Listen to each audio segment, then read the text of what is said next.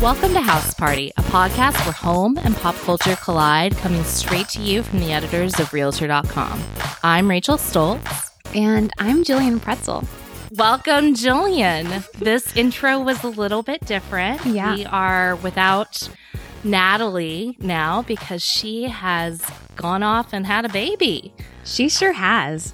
Good for her. And I feel kind of sneaky. It's just sneaking in here. Everybody's thinking the next voice is going to be like, "Hi, I'm Natalie," but it's not. Tricked ya. We're very happy for Natalie. We send her congratulations. She had a baby boy named Walter, and so cute. He and mom are doing very well. So we're thrilled for them, but we're going to be without Natalie for a little bit. And in the interim, Jillian is going to be helping us out. Jillian Pretzel is one of our most fantastic writers. Stop. Jillian, you have been covering. Stop. But keep going. No, keep going. Tell me more. Jillian, you've been covering a lot of stories for us, specifically in the realm of kind of the reality TV show recaps that we've been talking about on the podcast. I know you've also interviewed a bunch of HGTV stars, so that's super cool. And we do hope that maybe some of those will make their way onto the podcast. Anyway, this is a big, long introduction for you. Welcome, Jillian. I'm so thrilled to have you here as our co-host this week. Oh, I am so thrilled. Just so much fun. Yeah. And reality TV is my life. I watch it constantly. We have had many long conversations about the shows that we have watched, and you've given me some suggestions of some of them that I've been falling behind on. I need to get up on that. Me too. You give me suggestions, and I'm like, oh, great! I'll watch that right after my 12 hours of The Farmer Wants a Wife. What would you say? Okay, start by telling our listeners, what is your favorite reality home improvement show? Oh, that's hard. If you had to pick one, if you were going to a desert island and they only had one show from HGTV or Bravo or Netflix that you could watch on a loop. See, that's different from what's my favorite show, though, because if I'm on an island and I can watch whatever, I really don't want it to be anything related to an island or the beach. I want to see people in like middle America. Like if I'm on an island, I want to watch Good Bones because sometimes it snows there. And I'd feel extra cozy, warm. Okay. But I think that my favorites are anything that's in my hometown, which is a weird thing to say. I'm in Orange County, California, and we have the most ridiculous real estate here. Don't move here. No one moves here anymore. They leave because it's so expensive. But we like watching reality show people do it because it's funny to watch people spend so much money. But Tariq El Moussa and Christina Hack have their own shows that are here in Orange County. And they have been on TV for, since I was born, basically. And they do a lot of houses where I'm like, oh, I know that house. Oh, I know that street. And that's always fun for me. That would be fun. Yeah. So I don't know. When I'm here and, not on my island destination, I like to watch things that are here because it's fun. But if I'm on an island, I want to watch something different. I don't know why. It doesn't make sense. No, that makes sense. But you wouldn't want to watch something from home on an island? No. Oh. Because if I'm on an island, I don't miss home. I'm worried about where my next Mai Tai is coming from. I don't. That's true. That's a very important. You and me, girl. It was same. All right. Well, I kind of threw that curveball at you with the favorite show, and it's funny that you said nobody should move to Orange County. I'm guessing that's a little bit selfish on your part. No, they should. It's beautiful here. They should move here actually, and come be my friend and have Mai Tais with me. But you also want to keep the competition away because you're house hunting. I am house hunting, and I wouldn't wish it on my worst enemy. It's so to all of our listeners who are house hunting, they feel your pain. Tell us, what is it like? On a scale of 1 to 10, how bad is the house hunting thing? Right now, it's so bad that when I tell people just in conversation, oh, we're trying to buy a house, they go, oh, I'm so sorry.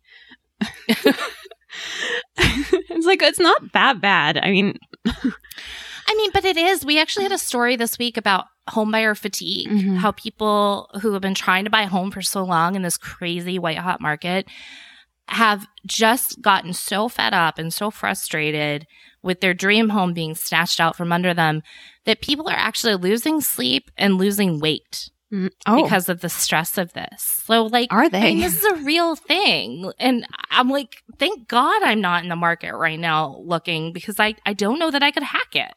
Well, I'm gaining weight, so I don't know who's telling you this. That is fake news. You just watched me eat a Halloween, fun size Kit Kat bar. Because my husband just ate one Twix. Kit Kat. Let's be. Let's For be the correct sponsors here. out there, she was eating a Kit Kat. And it was my third one of the day. But it's a nightmare. It really is. How long have you been house hunting? Since April. Oh, wow. Maybe. So Okay. And I'm coming from New York. So my husband and I grew up in Southern California. We were high school sweethearts. We were from the same town, and he got a job in New York. So we moved over there and quickly found that it is just the real estate nightmare capital of America. It is so hard to rent an apartment there. Right. It was just rough. And so when we were moving back to California, I was like, oh, thank goodness. There won't be that crazy competition. There won't be, lines out the door looking at these apartments. We're home, and we go to our first open house, and I'm like, what's that line for? Oh no. Like, it hit me in waves. Like, oh, it's, maybe somebody, is selling tacos. Maybe it's Girl Scout cookies. Girl Scout cookies are late this year. I don't know. And I'm like, okay, where's the house? Oh, that's the house. Okay. Oh no. It just lines out the door, and they list like somebody somewhere saw a news story that said houses are going for $100,000 over list price, and they said, I know what I'm going to do. I'm going to list my house for $100,000 under list price. Yeah, and then start a bidding war. Everyone and their mom and their cousins and their friends' cousins and their cousins' friends' cousins are going to come stand in line for my Girl Scout cookie line. And then Jillian and her husband cannot get a house. Yeah. Because they end up selling for prices that aren't unreasonable, but they look shocking when you look at the list price. Well, that's stressful. Thank you for confirming my decision not to enter the real estate market at this current juncture. Yeah, don't do it. And we're only doing it. We would be the people who sit it out, We're not competitive people, and we're not rich people. But we have a baby, and she would like her own room, because we currently live in a 1-bedroom condo, which I bought 5 years ago. So people are like, oh, do you want to sell your house? And I'm like, no, we kind of want to keep it as like an investment property. And, and they're like, oh, you want to buy? Oh, I'm sorry. It's like, well, okay, well. So just to be clear, so you do own your current home, but it's just too small for your growing family. It's just a 1-bedroom, which has been great compared to our New York studio. Because I was pregnant, and my husband had to deal with me in a studio during quarantine in Brooklyn. And so our 1-bedroom seems huge. Right. But one of these days, our daughter's going to... 1-bedroom can only go so far. I'm in a 1-bedroom, and it's just me. So I don't... Having a husband and a baby... and you're... It gets tight. Yeah. Yeah. I'm sure you're feeling the squeeze. Like many home buyers are across the country. And we both work from home, so. Yeah.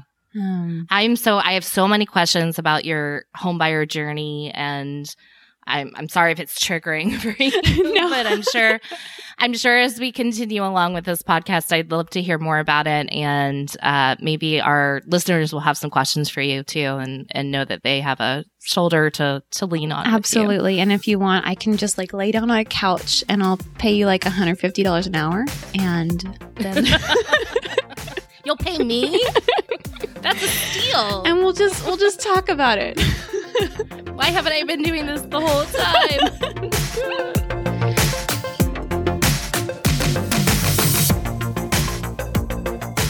Well, we'll get into some news. I know we haven't been gracing your podcast apps with our presence for the past couple weeks as we've been, a little busy and people have been having babies, but we're back and there's been a lot going on.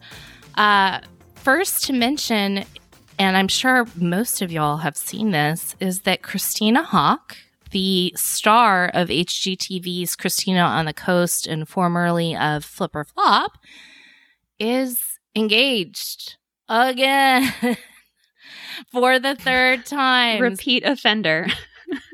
Repeat offender. I don't even know. Is the ink even dry on her divorce papers from Aunt Anstead? Nobody uses ink these days. It's all on the computer. It's a metaphor. I don't know. One of my colleagues was like, she just loves love.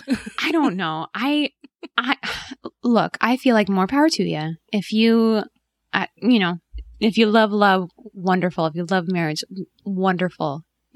He seems like a nice guy from the pictures. He doesn't have social media, which I don't know how I feel about that. Thank you for bringing that up. Yeah. So his name is Joshua Hall, and he is a real estate agent. She apparently has an affinity for real estate bros. Mm-hmm. He's a real estate agent in Texas, and you're right, Jillian. He does not have social media, which is one surprising fact about him that we found out this week. We have a story on Realtor.com News and Insights. We'll link to it in the show notes, as we always do. This is surprising facts about Josh Hall that you didn't know. And yeah, not on social media.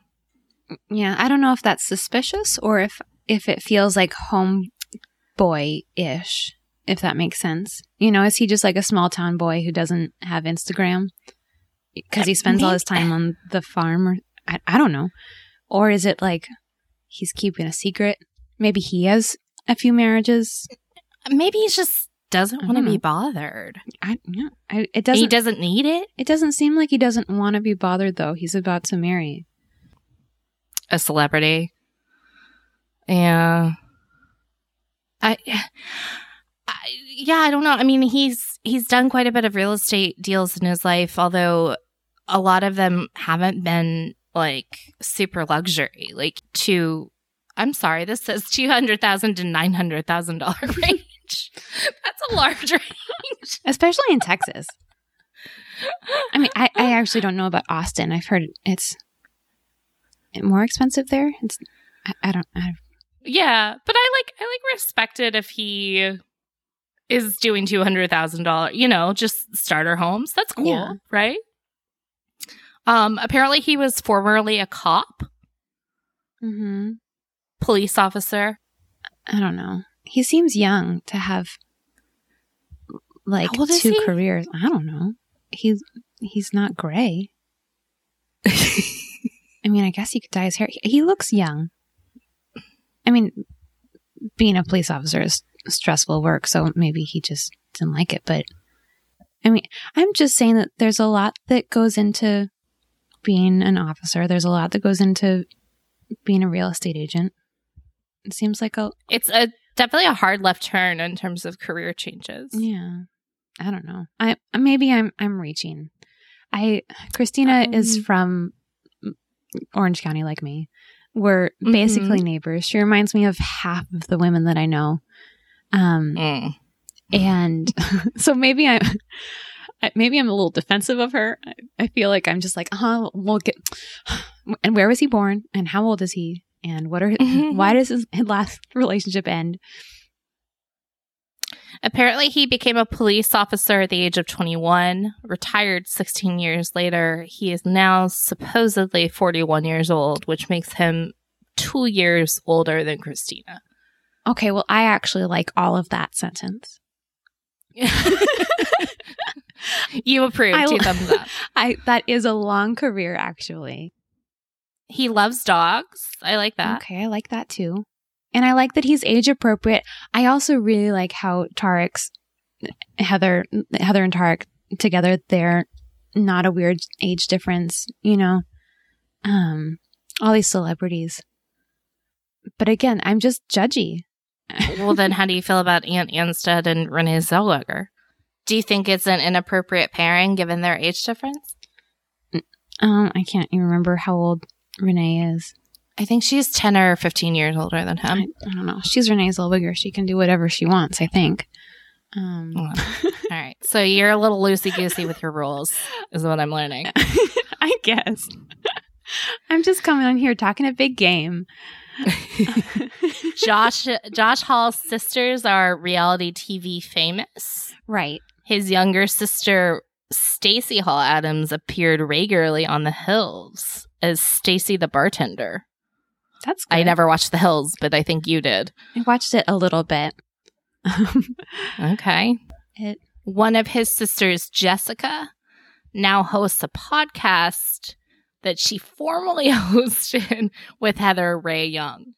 Yes. That's like 6 degrees of Kevin Bacon to me. It doesn't mean that much. I figure like all the people down in that area, in your area, and in this world, like they're all Kevin Baconed, right? Right. But I'm kind of wondering, because he's in Austin. I don't know if she knows anybody in Austin. She clearly knows people in Tennessee because she just got that house there. But yeah. I'm kind of thinking, I wonder if he went to a party with his sister and Heather was there and was like, "Oh, Jessica, you're my best friend. I'm here with my fiance.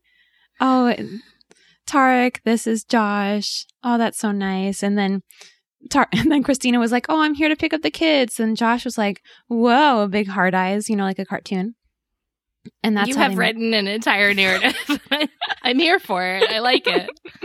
I appreciate your enthusiasm. I'm just saying, what if that's how they met? Maybe that's, not just a coincidence. I tried to say coinkydink. I also tried to say coincidence at the same time. A coinkydence. A coinkydence. Ignore me. Yeah. It very well could be. I mean, we don't know the story. Apparently, they were privately dating for a while before they went public. But it can't have been too long because she just divorced Ant Anstead in November or December of last year. And we never knew really what who was the one saying, "Okay, I'm leaving." Sort of. I know this is real estate news, but I'm nosy. I'm kind of wondering. Oh, no. I mean, we go off on tangents all the time. This is why we're here. But I'm kind of just sitting here as the viewer thinking, wow, that was fast for both of them. I wonder if Ant was like, wow, I've always wanted to date Renee Zellweger, and now here she is on my Celebrity IOU car show. Yeah. I don't know who went to who and said this, it ain't you, but... And I don't think that we'll ever know. I do like in this story that we have about 10 surprising facts about Joshua Hall that Christina explained on her Instagram that she and Josh have been dating in strict privacy for several months prior to her going public with the relationship in July 2021. And then she says, and I quote, "I met Josh when I wasn't in a state of fear or fight or flight. I had taken time off social, hired a spiritual coach, and smoked a bufo toad, which basically reset my brain and kicked out years of anxiety in 15 minutes. When we met this past spring, the synchronicities hit us so hard and fast they were impossible to ignore." What did she smoke, and where can I get that? Like, what? Is this a sponsored post? Yeah. Like, Christina's influencing for Buffo Toad? I don't know. I don't know what Buffo Toad is, but I'm very intrigued now. I'm just Googling. Smoke Buffo Toad anxiety. Psychedelic toad venom relieves depression, anxiety, and stress. This is from marijuanamoment.net. Reset her brain and kicked out years of anxiety in 15 minutes. Okay. I mean, you do you. Sign me up. I mean, I never thought that I'd read that sentence in conjunction with Christina, finding love for the third time. But, more power to her. Bless.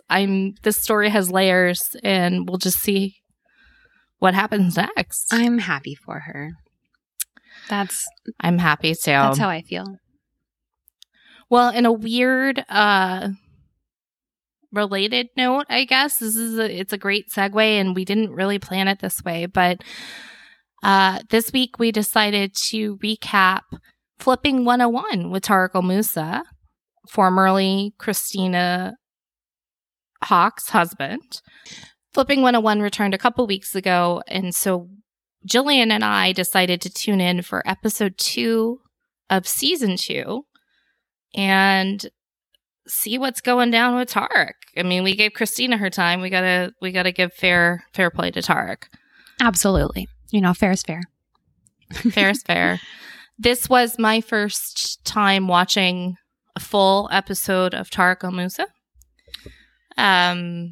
Well, you're welcome. Jillian, I know, is well versed in the world of Flipping 101 and Flip or Flop. Jillian, I was really surprised how much I liked Tarek. Yeah, he was very likable. He's gotten more likable over the years, I think. Really? Yeah. So, I mean, I've just kind of been following them forever. Like I said, with both of them, I feel like I know them both. And I love to hate them, if that makes sense. Well, we all do, yeah. Yeah, I mean, my husband and I, we just kind of, quote them. What we do our impressions of them a lot. Oh, can you do one?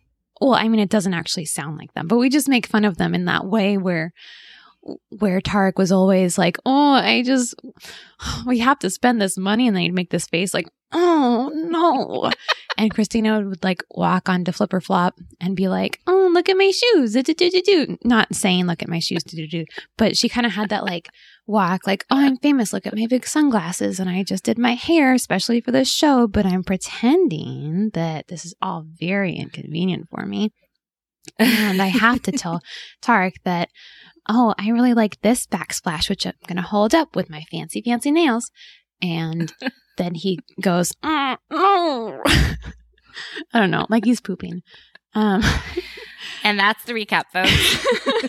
Ta-da! No need to watch Flip or Flop. That's the recap. Well, and then it's like commercial, and then you come back, and it's like the 10-second recap of her going, look at this backsplash with my nails. And then he goes, I'm pooping. And then, why did I have to say that twice? He says, I'm pooping? And no. But he makes his face that looks like he's pooping. like clearly Christina is coming to him with expensive backsplashes at all hours of the day. And he's just ready for another oh, it's $12 a square foot. And he's like, oh no, I wanted $2 a square foot. Every episode. Without fail. Wow. At least once, maybe twice. And then... Well, if those two crazy kids couldn't make it, I don't know who can. But I have seen a big difference from the two of them on their new shows, Christina on the Coast and then Flipping 101 with Tarek El Moussa. And okay. I feel like she's gotten worse on her show and he's gotten better on his show. Which... Interesting. Yeah. Tarek's he's gotten in shape more, which I'm kind of yes. Is this influencing my opinion of him? That's not right.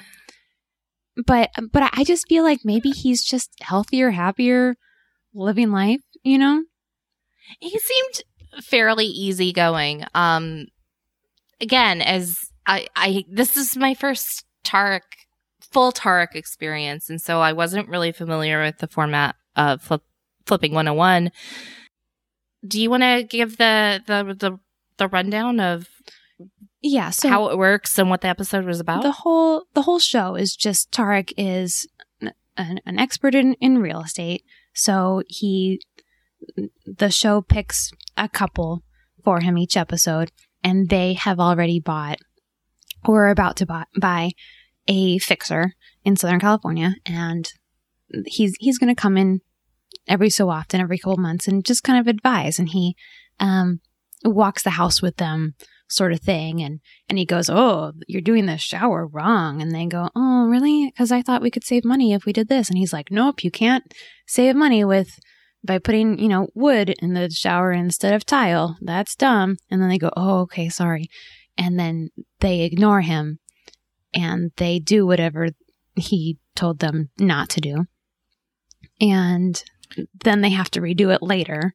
And I did experience that. Sometimes they do what he did tell them to do, and then it's a success, usually. And then sometimes they make a, fair amount of money on the flip. Yeah. And, that's a show. And then every so often he has like a personal life thing.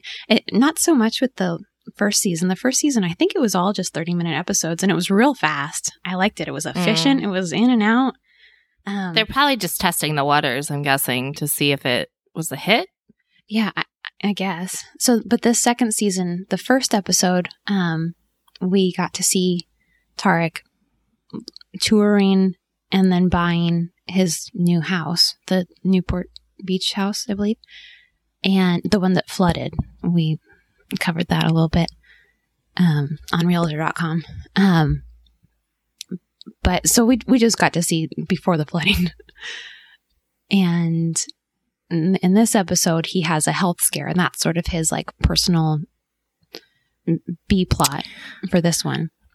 Yeah, it's very weirdly mixed in with the like demolition and renovating, and then it was suddenly like Tarek has celiac disease. Yeah. And it was just Tarek goes to the doctor because his stomach hurts, and then he's allergic to gluten, and then we're going to show him cooking with his kids, lentil pasta. And it was just sort of shoved in there. But yeah, and spoiler alert, Tarek El Moussa has celiac disease on top of several other health issues. They announced earlier this week that he tested positive for COVID-19. Yeah, and he's vaccinated. I mean, he's vaccinated, so it's a breakthrough case. And I guess, his fiance, Heather Rae Young, she also is vaccinated but did not test positive.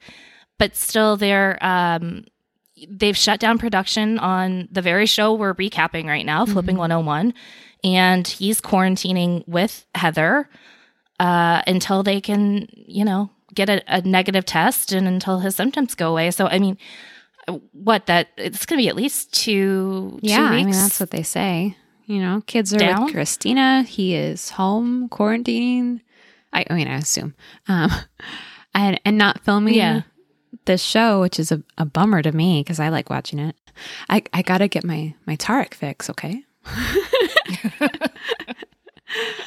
COVID waits for no one. Jillian. I mean, yeah, his representative said all the things that you would expect them to say, which is that, they've been very cautious on set and that they were tested multiple times a week while filming. And Tarek had many negative tests and then he had a positive one. So the statement that his rep gave said, Tarek is listening to the advice of his doctors and won't be scheduled to return to filming until he tests negative and his quarantine is complete. Heather Rae continues to feel great and test negative. So, I wonder if that's a hint that Tarek doesn't feel. I mean, of course, he probably doesn't feel so great, but hopefully this is just a mild case of it since he's vaccinated. But I mean, you're right. This guy cannot catch a break. So he's got COVID now, even though he's vaccinated. Apparently now has celiac disease. And he had cancer What, twice? Yeah. Mm-hmm. I knew about one cancer bout, but I didn't know about the second one. Yeah, he had the neck one, and then I think he had testicular cancer, like right after that. Just a lot going on. A lot going on, but I'm still going to laugh about how weirdly sewn into this episode the celiac disease thing was. It's your right. Because it was just super weird. Why wouldn't you? The discussion about his toes hurting it still makes me laugh. So. Yes. And just how awkward it is. Just like, oh, we're just sitting in the kitchen. I'm sitting in this corner by the fridge. Just this is where I hang out. And she's like, oh, I'd like to go to yoga. And he's like, but my toes hurt. And it's like, okay. And she's like, well, babe, I think that you should go to the doctor. And he's like, okay, babe. She's like, cool, babe. And then he's like, because my stomach hurts too sometimes. Yeah. And she's my toes in my stomach. That must mean something. Yeah. She's like, I know. We'll get some blood work. I was like, okay.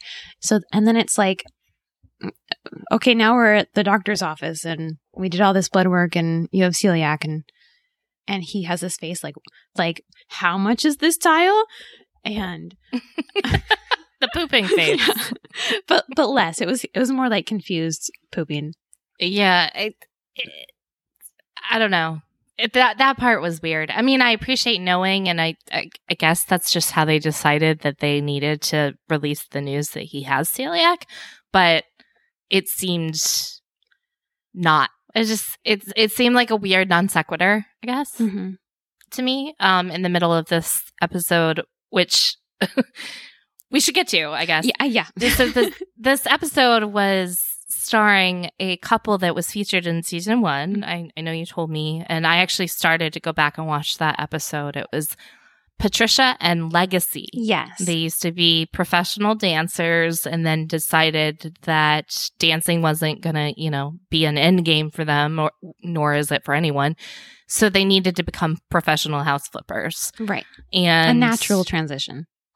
Yes, of course.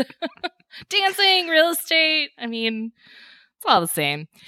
So they bought this place in Studio City for $1.255 million. Yes. Mm-hmm. And they had a rehab budget of $300,000. But they knew they need Tarek's help. So they put up the bat signal or the Tarek signal. And they called Tarek in and said, help us rehab this home so that we can make the ultimate profit. Now I guess Legacy and Patricia, who used to date, are no longer together, and it was abundantly clear why from the very get-go. This couple is a hot mess, to say the least. Yeah, it doesn't seem like it was super amicable. I don't know. I was surprised that they were still like thinking they were going to work together. Yeah. Because it was just like the whole time. I felt like. Yeah, it didn't seem friendly to begin with. It was sort of like you almost got the impression that they bought the house and then immediately regretted it. Mm-hmm. And they're like, okay, we have to do something with it now and we need outside help. And so Tarek was sort of playing home flipper, but also therapist to this relationship. Yeah. Well, and I think it was kind of perfect that he was there because he has experience flipping with his ex, Christina. So yeah. Oh, that's a good point. So I was sort of like, well, good to have them, he knew how to navigate that tension. Yeah. No better partner for them than Tarek, I felt like. So, and you watched season 1, so you saw this couple then probably screw up. But I was blown away. They just kept making dumb decisions, and they didn't listen to Tarek. They'd call him in and then not listen to him. Mm-hmm. Legacy is a man-child who doesn't read contracts or permits or doesn't read, and then submits stuff to the city, and then it didn't get approved and they were set back by hundreds of thousands of dollars. And then Patricia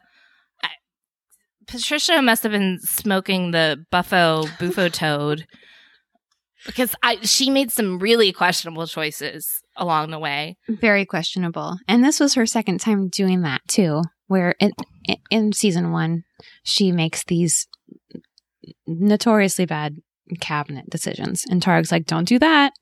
Don't pick those ugly cabinets. And she's like, I'm going to pick the ugly cabinets. And they are installed. And it's like, oh yeah, those are ugly. And she's like, no, this isn't how they're supposed to look though. And then I watched this episode and she was like, oh, I know. We'll put this tile in the bathroom and it'll be great. And Tarek's like, don't do that. And she's like, no, it'll be great. You'll like it a lot. I'm like, okay, I don't think I will. And she puts it in and it looks stupid. It's just this, I forget what it's called. It was 18th century tile from France, but they look like pavers that you would see outside. Yeah. And I'm a huge fan of like exposed brick and stone, but she put it in this bathroom that had really sleek, modern everything tile in the shower and the tub. And like, it just, there was no continuity. It didn't make any sense. Tarek told her ahead of time it didn't make any sense. And it was super expensive too. It's not like she got a deal on this and she was trying to go affordable. It was a bizarre decision. And at the very end, they had buyers come through the house and the buyers commented on it. I mean, she needed to be beat over the head with the idea that it was a bad idea. It was wrong. It was just wrong. It was wrong. But I saw Joanna Gaines put almost the same tile, if not the same tile, in a house for the reboot of Fixer Up or the Fixer Up or Forever Home or whatever it's called. And I thought it looked kind of good. It was all of the, living room. It was like the main flooring. And she had sort of just this like old world vibe for the whole home. And, and I don't know. I liked it. So when she picked out this tile, I was like, oh, because you saw it on Fixer Upper. Or, Maybe. But also living room seems different to me than the bathroom. Yeah. Did Joanna put it in the bathroom? I don't think so. I think she just put it in the living room with the exposed beams and it looked very that like, makes sense to me. Yeah. But she was like, I know, I'll just put it in the bathroom. And it looks so weird because the bedroom hardwood is right there. There's no like transition. And then the shower, this like pretty gray and white modern shower tile is also right there. And it's just like... The potential buyers actually said, they were like, if this is the original floor and they kept that, then that's cool. But if they did that on purpose, then that's stupid. Yeah. And Tarek made his face and he was like, told you so. Yeah, which is a different face from the pooping face. This one's the like, well... triumphant. Yeah. I told you so. Yeah. Other than that, I actually was more impressed with the final product than I thought I would be, having Patricia describe it as they went through. They, like you were just talking about the old world look that Joanna did. Maybe she was copying that because they put exposed stone in the kitchen. Yeah. And when I saw that, I thought of Alice and Victoria on Rock the Block season 2. It was a totally different material. She and Mike Holmes put brick, but I kind of felt like it was the same sort of look vibe, just like lots of texture on that back wall. So when she was describing it, I was like, oh no, that'll be cool. And Tarek was like, that's weird. And I was like, no, I think it'll look like that Rock the Block house where it kind of just has that like old European kitchen, but still modern, but still kind of modern. Time. Yeah. I don't know. I like that. I like that. I thought it was gorgeous. I, again, thought, and that everything turned out better than I expected. The exterior, they also did a full makeover on, and it was gorgeous. Yeah. It looked modern and contemporary, and they have these big, huge picture windows with this view. Apparently the selling point of this place was the view of Studio City. And with the power lines. I know. I was like, I've seen better views. It's not that this one was bad, but I was like, it wasn't bad. This view thing. It was very pretty. But I was, whenever they were like, oh, the views, and I was like, there's like 2 power lines right there. Is it that? big of a deal. Like one skyscraper. Yeah. But I mean, it was pretty. It looked nice. The only thing I did notice was it didn't feel like they really touched the backyard at all. There was a pool out back, and I know they redid the pool with different tile. But other than that, it was like they just stuck out some folding chairs and they called it a day. I just was a little bit surprised about that. Yeah, they didn't cover it in the show really. They were just kind of like, oh, look at the pool and stuff. They mentioned the back patio. There was like an enclosed sort of sunroom sort of vibe thing, and they took down the walls and left it just as like a covered patio sort of thing, which I thought was great. I thought so too. Yeah. That was another one of Patricia's decisions that I was questioning her choices on, because she was like, oh, let's take off the covering and make this a whole backyard thing. Yeah. And then both Legacy, she got shot down a couple times. Both Legacy and Tarek were like, no, I mean, keep the cover. This is the focal point. People like outdoor living. You can add a TV. They're going to watch their kids swim in the pool, blah, blah, blah. So I did think that, and they added a little modern fire pit. I did think that it looked fine. It just didn't look luxurious, I guess. Yeah. So this, to start with, was a 2-bedroom, 2-bathroom house. It was about 2,200 square feet. Again, in Studio City. It had a pool and a covered patio. Tarek in the beginning was like, oh, it's 2 bedrooms and 2 baths. You can't do a whole lot with that. So they smartly made the choice to divide up some space, and they turned it into a 3-bedroom house with 2.5 baths. Big upgrade. For sure. Yeah, big upgrade. They made over the kitchen in the way that we described, and the exterior. They ended up spending, their budget had been $300,000. They ended up going over budget by a full $150,000. They spent $450K on the rehab, which is not unusual. And Patricia starts the episode by saying like, "Oh, our last flip, I went over by $100,000," and Tarek's like, "Oh no," and it was like the same. They spent, I think, more than $100,000 in the season 1 episode. Is it not unusual in general, or not unusual for this couple? Not unusual for the couple. For these two. These two not couple people who professional dancers now turned house flippers. Okay, cool. So the point they drive home here is the break-even point. Yes. So with the fact that they bought it for $1.255 million, they spent $450K on the rehab. Their break-even point became $1.898 million. So they needed to get, obviously, that much to break even. Yeah. So, I mean, they were lucky in that they got an offer even before it was finished, which is a good stress reliever, when you're renovating a house, knowing that there's somebody that's going to buy it. I think that probably takes the pressure off a lot. And that offer was what, $2.4 million, right? Well, so that's the thing that maybe it's the buyer in me that was like, well, hey, that's not fair, because the prospective buyer came and said, yeah, I'll buy this house for, I think it was, I want to say it was 2.2.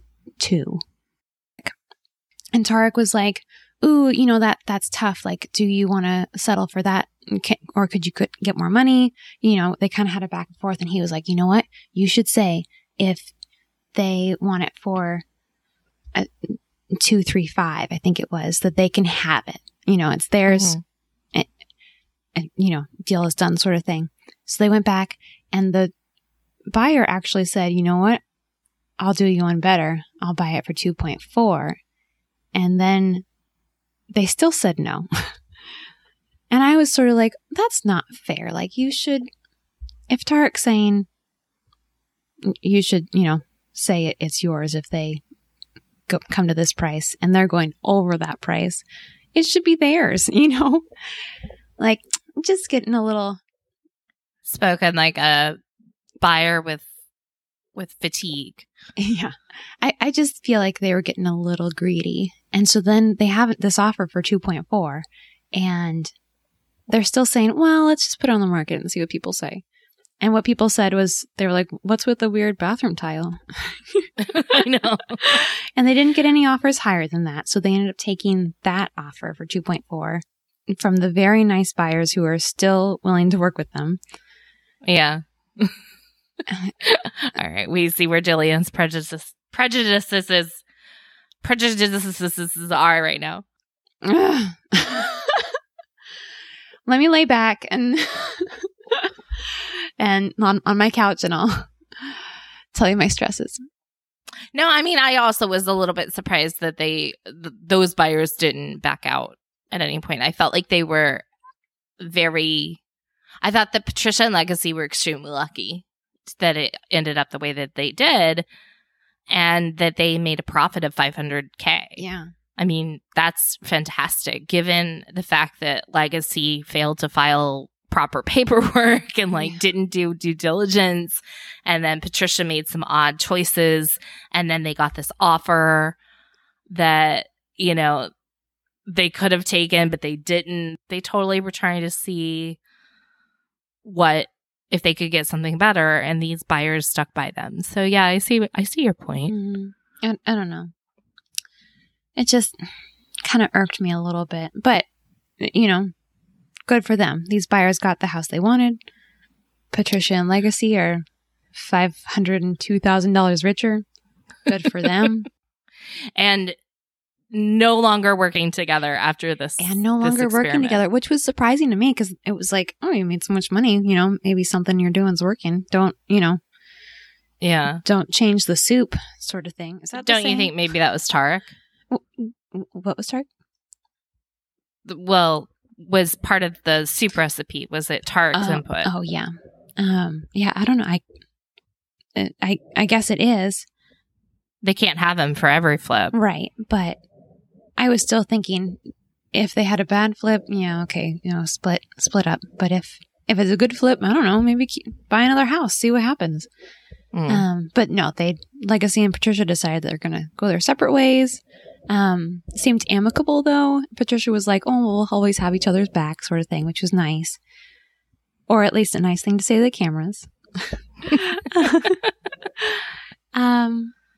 So I don't know. All in all, a successful flip for sure. Yeah. Well, I enjoyed the episode. Again, I went back to start to watch the previous season where his first exposure to Legacy and Patricia occurred. Those two, I'm not sure I can stomach watching those two for another episode, though. They kind of made me mad. But yeah, I did. I liked Tarek a whole lot more than I thought I did. So I might keep watching. Are you? I assume you're going to. You're staying on the Tarek train. Oh, first class passenger. Of course. I watch all of the Tareks. I've seen every episode. All right. Well, we may be recapping another one in our future.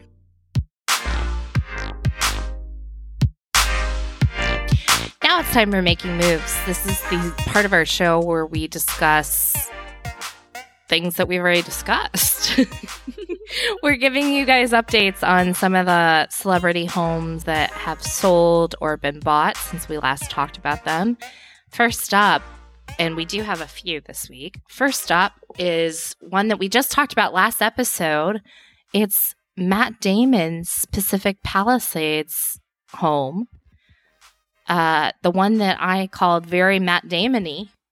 He had cut $3 million from the price of it in order to find a buyer. And I guess it worked because the place is now pending.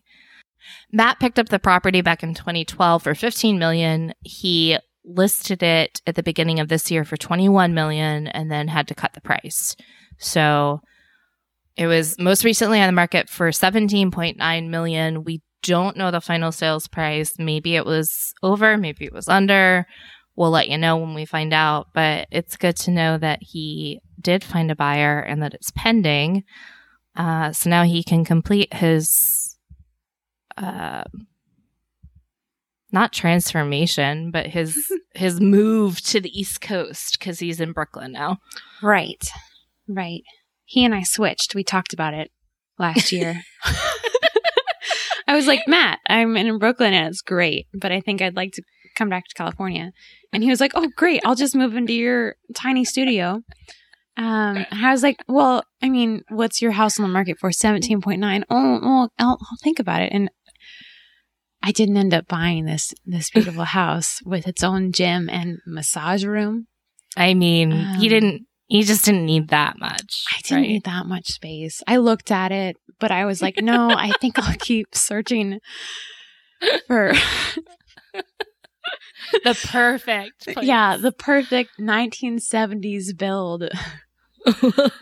I hope you do find it. I hope I find it, and then I hope that a property brother, maybe Jonathan, he's my favorite. I hope that they come in and help me renovate it. We'll work on that. Okay. No, but this house that he sold is beautiful. I love it. It's incredible. And I honestly, like, as I said last episode, I can't see anybody but Matt Damon in it. So I'm not really sure whoever bought it has big shoes to fill. I don't know. I could see me in it. Well, why did you buy it then? I don't Darn. No, I love it. I think my husband would love this too. I think it's a little more masculine than the like average bear. No, you're exactly right. Yeah, it does have a masculine. It's not overtly masculine, but it's got. But it's on the masculine side. It's a lot of like clean lines and those like earthy browns, a lot of like wood happening. Dark wood, yeah. Dark wood. Lots of black framed windows. Yeah. I'll be very interested to see who ended up buying this. If it was another celebrity or just some other rich person in LA. Hard left turn into our next making move. It's Lori Loughlin and her husband Massimo Giannulli. Lori, as you probably know, is recently out of prison for her part in the college admissions scandal. Lori and Massimo both served their time. And although they ended up selling at least one of their properties before they went to prison, they've now bought another mansion. This is in La Quinta, California, which is close to Palm Springs. And they splurged on a home for $13 million. Yeah, I mean it's not my $17.9 million Matt Damon house, but yeah, it's nice. I'm just sort of like, WTF? Like, you just got out of prison within, I think maybe it was December 2020. It was within the year, and now you're buying a mansion. Like, you have that much money after paying off all your criminal defense attorneys and whatnot to then just go buy another enormous place for $13 million. That's crazy to me. Yeah, I don't know. Her whole deal is it's just problematic. But you know, I'm kind of hoping that she makes like a Martha Stewart post jail comeback. Really? I don't know. I'm not really rooting for her. I don't know who is. What? I don't know anybody, frankly, who is rooting for her. No, I mean, I feel like she's just kind of the villain of what year? What did that break? 2019? Yeah, something. I don't know. Anything before COVID, I is a blur. Yeah, frankly, but I don't know. It's not a problem. It's a challenge for her, I think. Didn't you say her daughter's on Dancing with the Stars? Her daughter is on Dancing with the Stars. Olivia Jade. Yeah. And I watched part of her first dance. I'm not the hugest Dancing with the Stars person. Oh, me neither. But I have tuned in from time to time to see a couple of people. And I know people who are watching this season, specifically for Cody Rigsby, who's the Peloton instructor. People, a lot of my friends are really excited about him, but I also know they have Matt James, who's former Bachelor on, and then, Olivia Jade. Like, how was her dance? It was okay. I mean, the whole time I was just like, wow, yeah, she does look like Aunt Becky. You know? I don't know. I wanted like her Dancing with the Stars dance to have like some humor or something in it. Yeah. Like I want them to like poke fun at themselves. I'm waiting for some sort of, I don't know, comeback. No, I think that would go a long way instead of buying up multi-million-dollar mansions in the desert. But and then wearing a cute dress to dance on TV. I don't know. Wouldn't they be a great pair if Lori and Olivia were on the next episode of Flipping 101 with Tara Kalmusa? I would be here for it. What are they going to flip? I don't know. They just buy brand new place in La Quinta? Sure. Okay. Maybe they take that, they flip it, and then we see them pick stupid tiles, and then we laugh at them, and then it all looks kind of okay. No, we don't want it to all be okay. She did a very serious crime. No, no love for Lori yet. No. For me, and I'm a little bitter that they're still buying up expensive properties, but that's just me. I'm trying to be positive. Just no, we're not here for being positive. Okay, then I hate her and our stupid pretty house. I hate. Although you can be positive about this. This is our final making move today is once again the illustrious Shaquille O'Neal. We have reported on this podcast several times now when Shaq's house has gone pending and then it falls right back out. And then it goes pending and then it falls right back out. It looks like a hotel. It looks like the fancy hotel at Disney World. Yeah, I mean, there's a lot going on in this house, and it's very specifically tailored to Shaq. Well, it was, but then he got some new representation, and I think they took a little bit of the Shaq out of it. They restaged it. They remodeled some. But it's a big job. It's just huge. It is big. It's a small city. It's in Windermere, Florida. Yeah. The budget for staging must have been $16.5 million. It's a 31,000 square foot place, and I need to get to the news is that it's pending again, and that's why we're thrilled. It was on the market for $16.5 million. Again, 31,000 square feet, 12 bedrooms, 11 and a half baths, and yeah. He might have found a buyer, so I'm hoping that third time's the charm here. Yeah. You know, Shaq and Christina going for number 3. Sorry, yeah. I mean, she's doing great. You're doing amazing, sweetie. You're doing amazing, sweetie. No, it's, yeah. Good for, I'm really happy for her. And I'm really happy for Shaq. Very happy for Shaq. We'll have to wait and see if it makes sure it does not pop out of pending again. But I'm really crossing my fingers that this time is the one. And then we'll see who bought it. Let's move right on into winners and losers. Winners and losers is the end of our show where we discuss the real estate deals that celebrities have made. We identify a good deal, and then we identify one really kind of bad deal. This week, though, we didn't have any bad deals. We've had a lot of celebrities who've been selling their properties after a long time, and ordinarily we might call them a loser because it took them a while, but we're gonna think positive this week and say that they're winners for finally offloading. So we've got 2 winners for you this week. Our first winner of the week is Kelly Clarkson. This one has been on the market for forever. It's been a long time, and I'm kind of surprised because it's really cute. It's gorgeous. It's in Encino, California. If you might recall, she recently, earlier this year, sold her Nashville home, which had also been on the market for a while. This one was, lagging behind.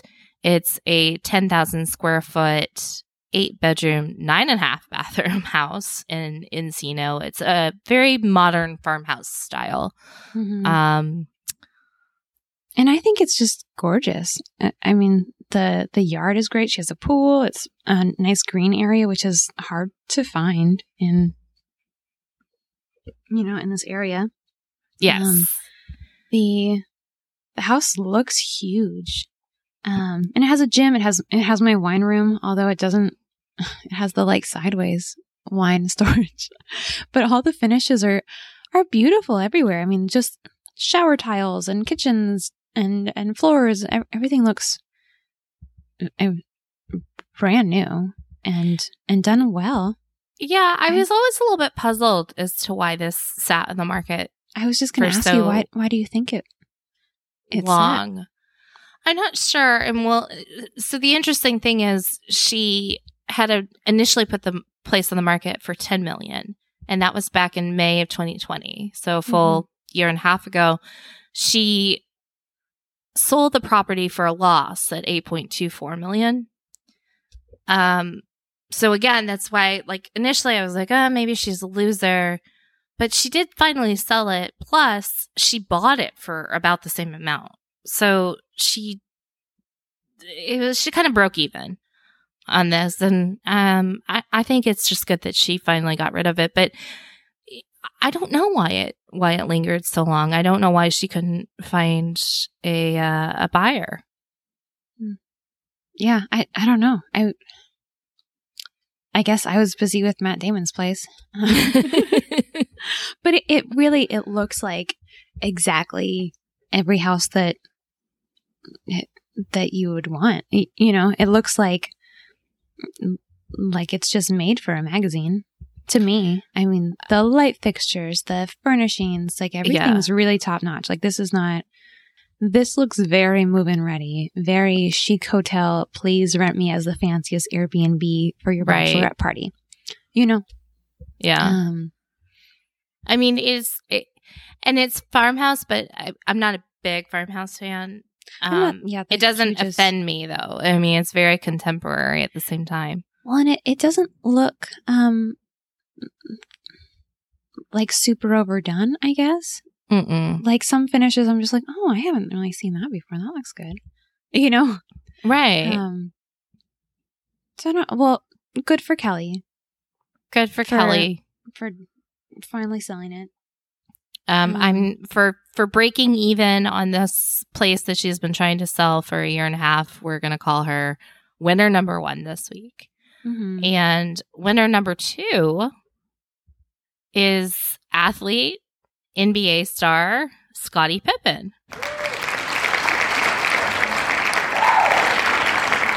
And Scottie Pippen is a sports player. What does he play? Scottie Pippen does play sports ball. Yes. Sports ball. Yes. I know enough to know that name is somehow associated with sports. You know the name, but not his sport. He could be an announcer, for all I know. He is in the NBA Hall of Fame. And that is a sport. Does NBA, does that stand for National Basketball Association? Oh, NBA. Now I think you're just winding me up. Really? There's so many acronyms. Help me out. Scottie Pippen was... Scottie Pippen played for the Chicago Bulls, which is a basketball team. Okay. I'm thanks, that helps so much. Well, he played with Michael Jordan. Have you heard of Michael Jordan? I love it. I mean, you guys didn't come here for sports. If you did, get out. We're here for real estate, people. He's not here from the New York Snoopy Dogs or the... No, Scottie Pippen's one of the greats in basketball. Not so much in real estate because he's been trying for 12 freaking years to sell his house. No, he's been trying to sell this house for 12 years? Yes. Scottie. We're now in first first name basis with him. 12 years he's been trying to sell this place that he owns in Fort Lauderdale. And he finally found a buyer. These Florida houses, man, they are a hard sell. It's had multiple price cuts over the years. It was first listed in 2009. That's a whole decade plus ago. It was first listed in 2009 for $16 million. Has had multiple price cuts over the years. It was even a rental for $40,000 a month. And then now he sold it for $10.545 million. Okay. So he took a loss. And again, ordinarily we might call him a loser, but I'd say if you've tried for 12 years at something and you finally succeeded, that makes you a winner in our book. Yes. That's the sports background there, try again if you don't sell your house. But okay, can I just put in a little bit of home buying advice that sure. I don't know if it's really advice. It's just my personal theory. Welcome to Jillian's home buying corner. Don't take advice from me. I'm clearly bad at it. But when I see a house that I like, my first thing before even looking through all the pictures is, okay, sometimes after looking at all the pictures, but I look at the property history. Because if it's like this, where it's like listed, price change, relisted, price change, price change, price change, price change, taken off the market, put it on the market, things like that, it's just like, man, it's a big turnoff. Why is it so hard to get rid of this house? Because know, when you buy a house, like, our parents, grandparents might have moved into a house and stayed there forever and ever and ever, but it's kind of not like that anymore. You keep a house for 5, maybe 10 years and sell it. Mm-hmm. So when you're buying something, you want to feel like you're not going to have a hard time selling it later. Yeah, for sure. So after like 2 years on the market, 3 years on the market, 10, 11, 12, I feel like buyers must see this as a red flag. I'm wondering who it was that finally bought this house knowing that it's been on the market for so long. Mm. And why they bought it. why they bought it, why. I mean, because they clearly, all those millionaires were sitting around going, should I buy Shaq's house? Should I buy Scottie Pippen's house? Well, in addition to the paperwork looking bad, this place also languished on the market, experts think, because of the fact that it's close to a canal. I'm not sure if maybe they were concerned about flooding, but also just the home's style. And I don't know, Jillian, if you've had a chance to look at the photos on this place. It's very Versailles. It looks like it's a HGTV V4 is what it is. For sure. It's very heavy, and there's columns aplenty, and I mean it sort of looks like Caesar's Palace, honestly. Yes, it's like a mini Vegas in Florida. Yeah. I mean, it's not nice. It's just like very specific style that's not probably most people's. Yeah, I think that the thing that scares buyers is underneath the address here on the listing, it says FEMA zone flood factor 10 out of 10, which isn't great. That'll do it. Yeah. I mean, so that is, it's not great. That's the location. That's the proximity to the canal, I guess, that is probably scaring people. And it does look like a big project. I mean, the master bedroom is, it's something else. I mean, it's not grotesque or anything, but there's like a what do you call it? Like a dome ceiling. There's like cathedral ceiling. Yeah, like it's a circle. Like they made like a special effort to make it like a statement piece with like this hanging chandelier, and it's just like, okay. And there's like a built-in headboard wall thing that I mean, they call it Italian inspired, but it's sort of like Italy threw up. Yeah. Oh, there's a pool with a spiral slide. Well, that's fun. That'd be really fun if it wasn't flooding in a flood zone. Yeah. No, yeah, it's a lot. It's a lot of house. It's a big project. And if you're going to buy a house, you just don't want to be walking in thinking, how much am I going to spend on this renovation? You know, that's not how you sell a house. It would have been. They won't spend a dime. Maybe he found a buyer who just loves the look of circa 1700 Italy. Yeah, somebody walked in and was like, I'm home. I don't know who they are. I would love to meet them. Good. Well, we will keep an eye and see if we can find out who bought this monstrosity. I would give them their own reality show. I'd watch that. Yeah. I bought Scottie Pippen's old house, and this is what I'm And here's what I did with it. Yeah, I don't know.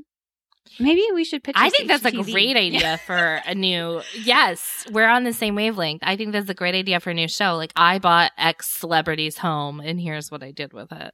Oh man! Oh. Hire us, HGTV. Right? Like, where? Just email us over the contracts, and we'll. Bing, bang, boom. We'll make it work. Maybe Tarek would be interested. I'm warming up to Tarek, so.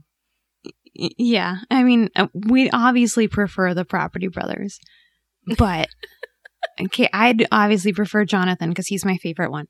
Oh, but you have a favorite? I didn't know. Of course. Okay. Yes, you did. I talk about it every 10 minutes. Is Jonathan the one that Jonathan's the one with Zoe? Yes. Okay. Because he's a catch, so of course Zoe realized that. He's the cuter one. No. Oh, yeah. We did talk about this, how you can tell them apart, and I can't. Which is insane to me because they look completely different to me. No, you're wrong. Yes. Although it is confusing because Jonathan always had the beard, and I was always like, I like me some beards. So that must be why I like Jonathan. But then Drew was like, oh, I heard that Jillian thinks that Jonathan, because we know each other, obviously, likes Jonathan because he has a beard. So I'll grow a beard and I'll make Jonathan shave his. And you know what? Jonathan was still the cute one. So it wasn't even the beard. Like, it was just him all along. I got to watch more Property Brothers and get a better handle on this, I guess. Yeah. Everyone should watch more Property Brothers because it's gold. I'm excited to continue recapping with you. And I'm excited. I'm having so much fun. It's so nice to have somebody to talk about it with. I mean, my husband talks to me about the shows that I make him watch. But he's always really right about things. Like, he's like, oh, they should have done this with the bathroom. And I'm like, oh, that's spot on. Like, and then the conversation's over because I'm just like, well, that was the right answer. Yeah. I'm sure we need to disagree at some point over something, but I think this recap, there was no disagreeing on. Who's the cuter Property Brother? And you're like... Still trying to figure out which one's which. And that's it for House Party. Thank you so much for tuning in. If you liked what you heard today, please subscribe to our podcast. And while you're at it, if you don't mind, give us a 5-star rating and write a review. That helps other people find our show, and we would so much appreciate it. If you want to learn more about the stories that we talked about today, see the photos that we discussed of the celebrity homes, you can go to your show notes. We'll include all those stories there, or find those stories on realtor.com/news, or go to Google, put in the topic and realtor.com, and it should come right up. If you want to get in touch with us, you can email us. Our inbox is open. We're podcast@realtor.com. Or you can find us on social media. We're on Instagram, Facebook, and Twitter. Our handle is @HousePartyPod on all 3. We would love to hear from you there. Join in the conversation. See the photos that we've discussed. And just generally have a great time. Thanks again. And thank you again to Jillian for joining us this week. We're so excited to go on this new adventure together. The most excited. The most excited. Thank you for having me. Of course. Tune in next time and we'll talk to you guys soon. Bye. Bye.